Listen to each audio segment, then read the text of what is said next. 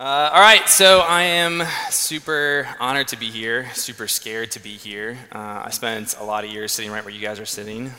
Front corner seat right there was my seat for a number of years. And I looked up and saw speaker after speaker come through here and say over and over again, wow, I hope I never have to do that. And here I am. So I am very glad to be here with you guys, very honored. A couple shout outs.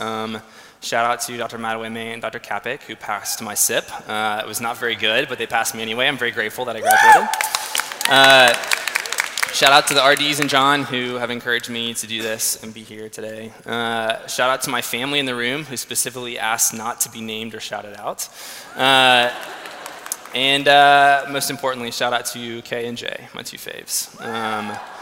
Quick note about Jay, big news in our family recently. He has decided he doesn't want to be called Baby Jay anymore. So if you see him, he also requested that he be the one to tell you. So if you see him, just address him as Jay, and that's kind of where we're going now. Little man is growing up fast. All right, so before we begin, I need to start off by saying I'm definitely not going to be very good at this. I came to chapel on Monday, and that guy literally did not have a piece of paper with him except for the Bible. I'm not going to be as good at that. I'm going to read most of this, just as a heads up. I've also already clapped like 4 times, so sorry about that. I'm going to try and keep my hands still.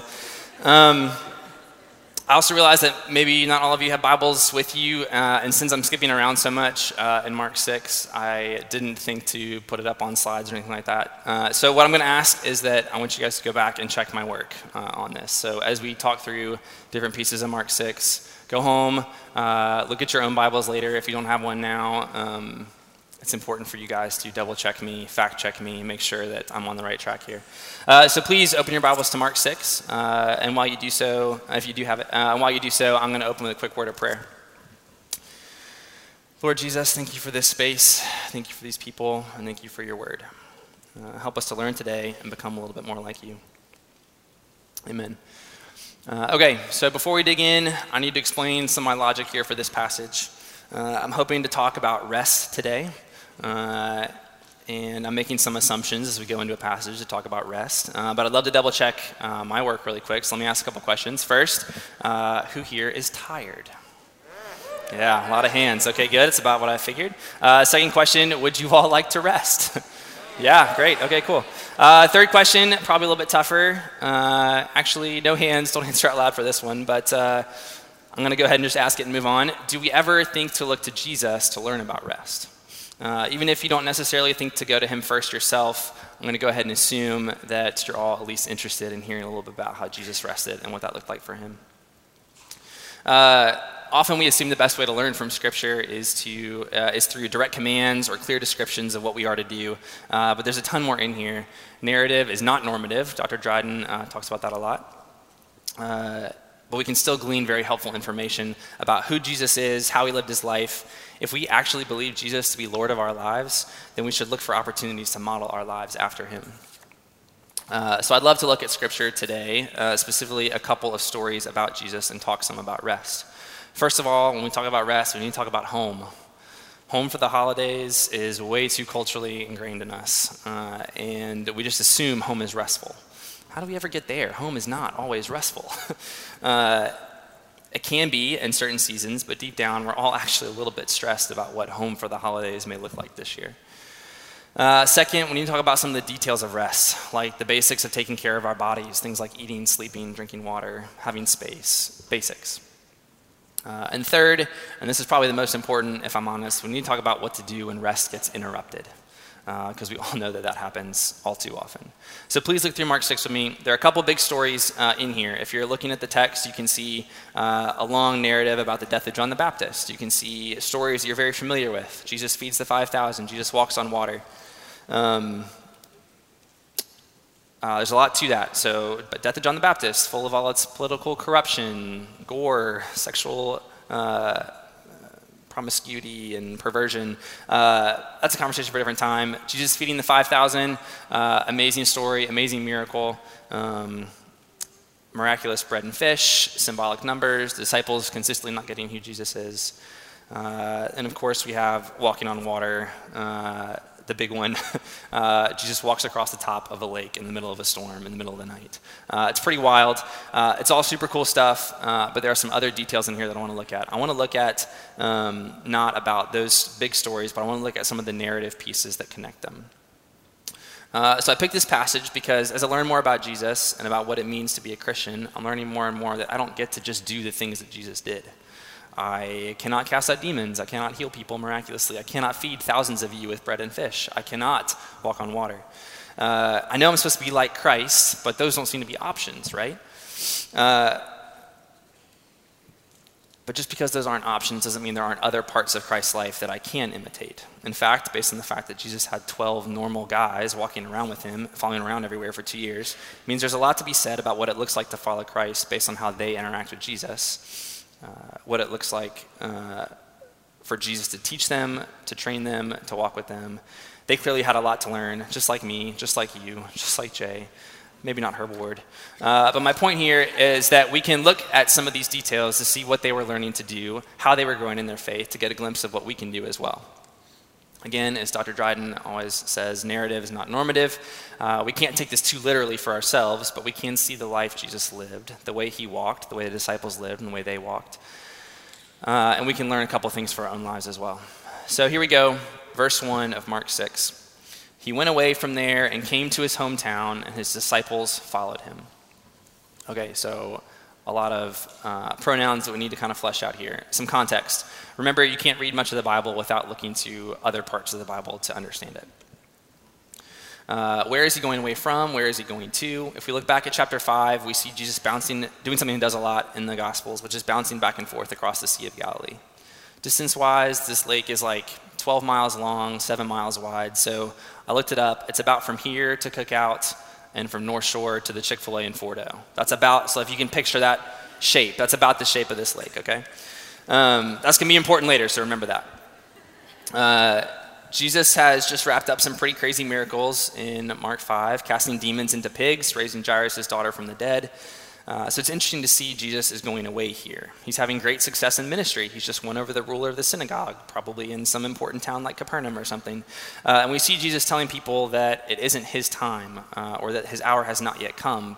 But at this point, Jesus is fully engaged in public ministry. That's not why he's leaving. He isn't hiding here. We know Jesus often talks about wanting to move on or to go out into the villages. Why? Obviously, applying our ministry standards or goals to Jesus is probably not the right move here. Jesus clearly had different plans than what his disciples expected of him. We know he had different plans than what the Pharisees expected of him, what the people expected of him. For him, maybe it was just as simple wanting to reach as many people as possible, and I would definitely say that's true. It lines up with how he talks about his call and his mission to seek and save the lost, right? Quick aside, when you guys get some time, look at Luke 4, 16 to 21 sometime. Jesus goes back to his home church. He walks up to the front of the room. He opens a scroll and reads a couple verses from Isaiah 61, and then he goes and sits back down without saying anything. Everybody in the room is staring at him, and he looks up and says, "Today this scripture has been fulfilled in your hearing." What a crazy mic drop. I love that. In his home church, too. That's incredible. We'll come back to his home church in just a minute.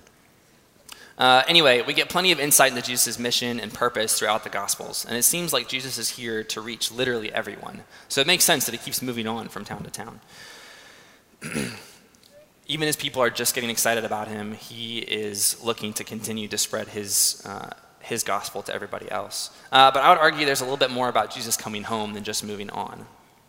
I'd argue that Jesus gets tired. Probably not quite the same way that we do, but his body had limitations, and he modeled rest really well for us. He modeled Sabbath really well for us. And maybe more importantly, because we can relate to them even better, Jesus' disciples definitely got tired. And I'll like to continue to prove that to you as we go here. Back in the context of our passage, look back at verse 1. I think it's so interesting that we see Jesus return to his hometown so often. How many of you guys have ever tried that? You're worn down, you're tired, maybe schoolwork has gotten heavy, maybe relationships are growing wearisome, maybe you're trying to love on someone or minister to someone or care for someone, and you're just drained. So maybe you've tried going home. I've watched many of you try this, so don't try and deny it. I've seen you guys do this. How many of you found it somewhat restful, but maybe home doesn't feel quite right, or doesn't feel quite the same now? It feels different now. Many of you freshmen are about to get to go see family for Thanksgiving for the first time since coming away to college. Are you aware, are you prepared that home might not feel quite the same? Ask any of your upperclassmen friends, they can tell you that the first Thanksgiving just isn't quite what you might hope. Don't freak out, that's literally what happens to Jesus. And so hopefully we can take some comfort in that, and hopefully we can continue to learn from what Jesus does. Look back at the text here. We see Jesus begins teaching, and the people listening they start saying things like, who does this guy think he is? We know him, we know who his family is. Pause real fast. Jesus has 4 brothers who get named here, and sisters who are mentioned as well. Can you imagine being Jesus' literal younger brother or sister? That would be wild. We know one of them, James, ends up being the leader of the church in Jerusalem after Pentecost. He's the guy who wrote the book of James. What an incredible testimony he must have. That would be incredible to get to hear more. Back to Jesus' hometown, they're saying, we know who his people are. We know who taught him. We know what kind of work, meaning carpentry, that he's done. How is he doing this? How is he healing people? How is this the person that we're seeing now? They were offended by Jesus. His own home. If you go home for Thanksgiving, you may encounter someone who says to you, don't forget who raised you, or don't let college change you. My friends, if you are following Christ, you will be changed, even as he changed those around him. And it may be offensive to your home.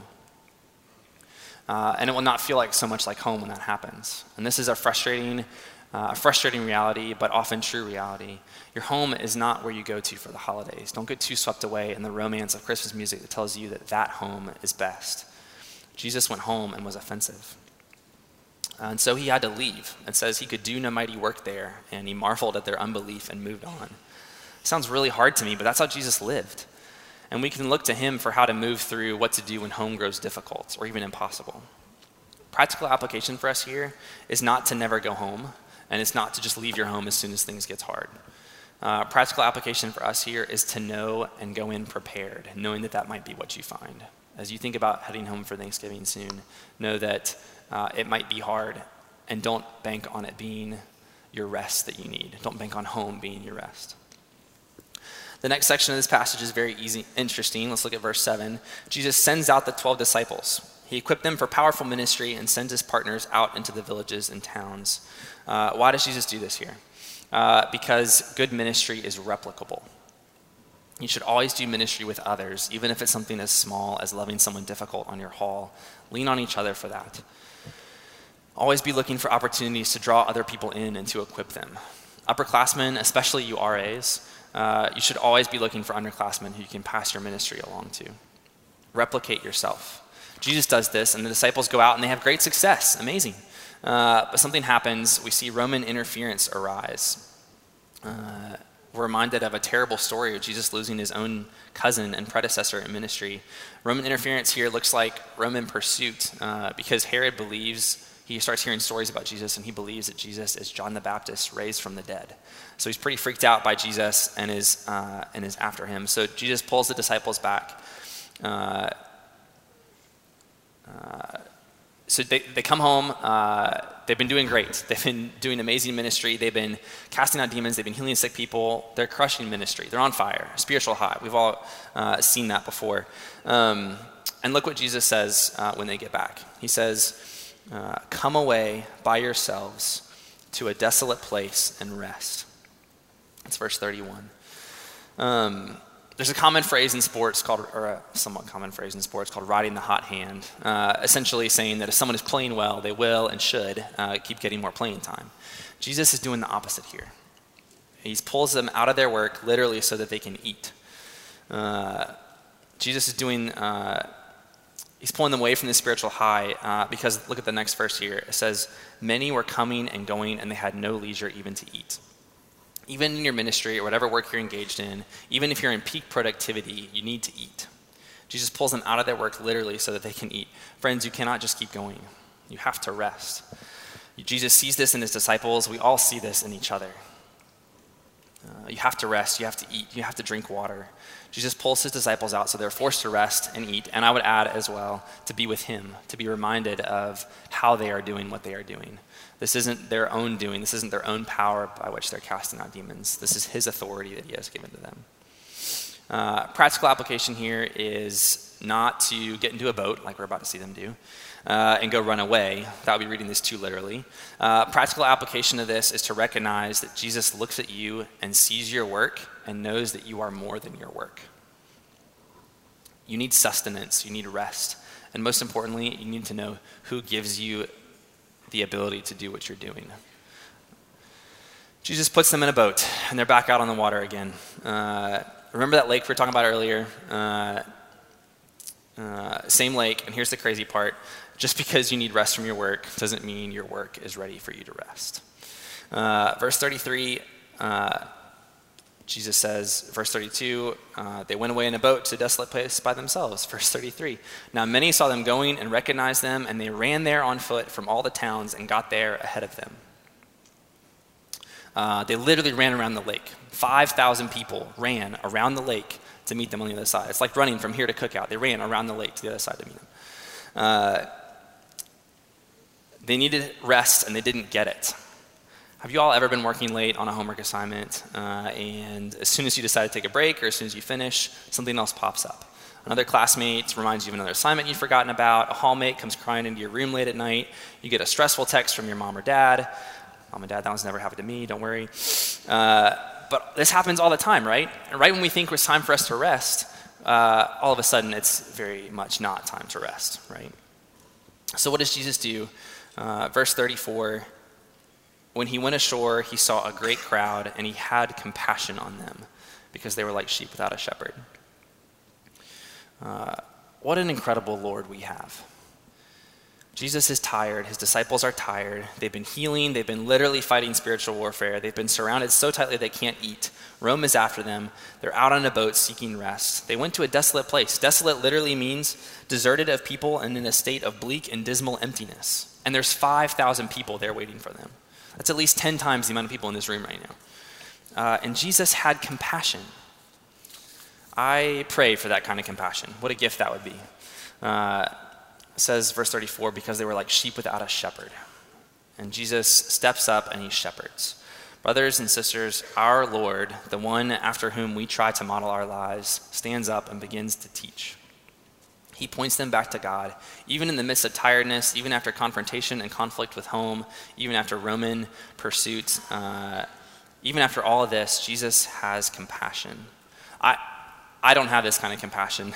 Many of you already know that. Your professors, your RAs, your chaplain, your boyfriends and girlfriends, dare I say even your president, don't have this kind of compassion.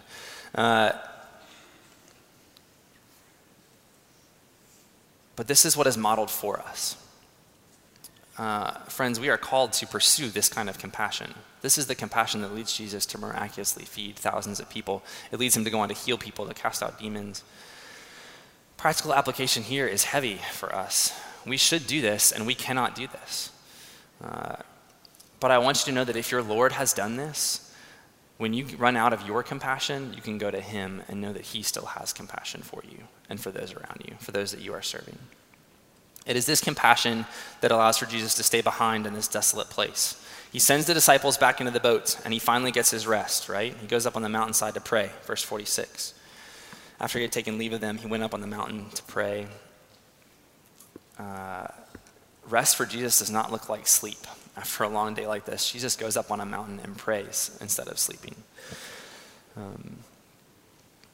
What happens here to the disciples? The disciples can't make it. They're rowing against the wind and not making it across the lake.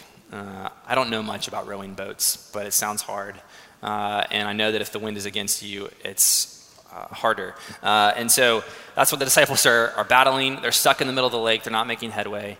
So what does Jesus do? He walks out onto the water. He means to pass them by in order to just get to the other side ahead of them.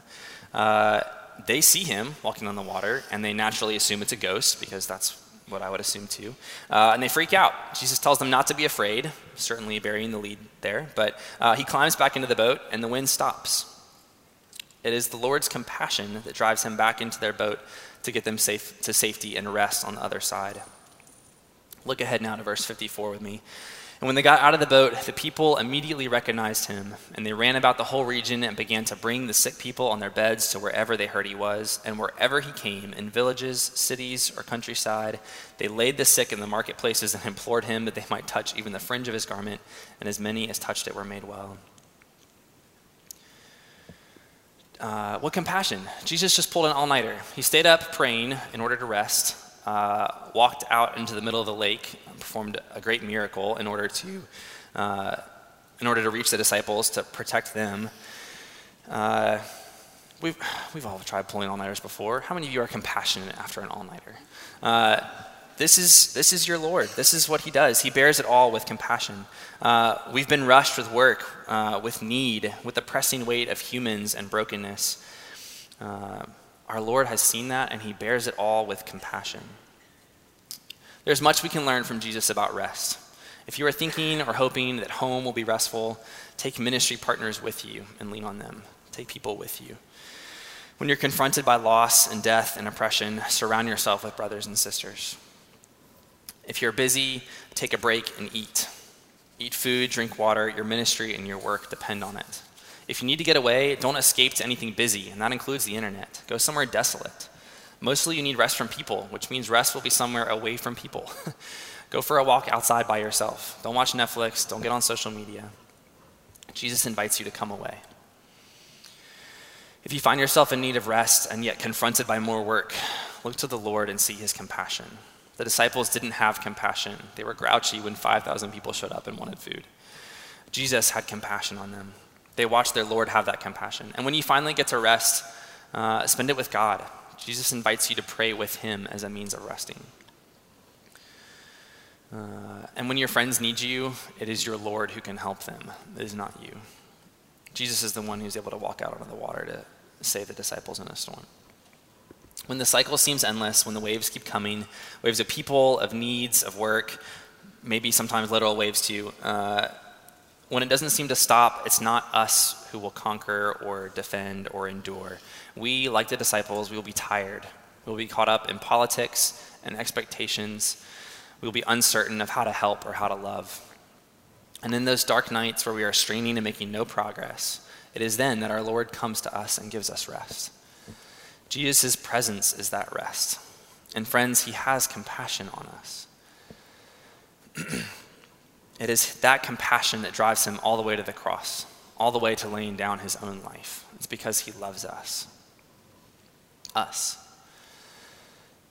The rest he gives is not only immediate but eternal. He gives us a true home. He gives us strength to engage. He calls us to come away and rest and to have compassion and to engage. We cannot do this. We cannot figure this all out on our own. Our Lord is our rest. I know many of you are still thinking, I still don't know what that means. I don't know how to rest in Jesus. We hear that phrase a lot. Keep searching. Ask questions. Go to people who look rested and ask them how they are so rested.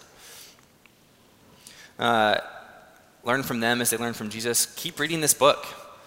This was not meant to be read and digested all at once. It's not a textbook. It's supposed to be readdressed and reread constantly. And do not neglect asking the Lord for rest. He says to come to him when we are weary and we bear heavy burdens. He longs to give us his rest. I know I need that rest, so please allow me to close out in prayer. If you guys would bow your heads with me and pray.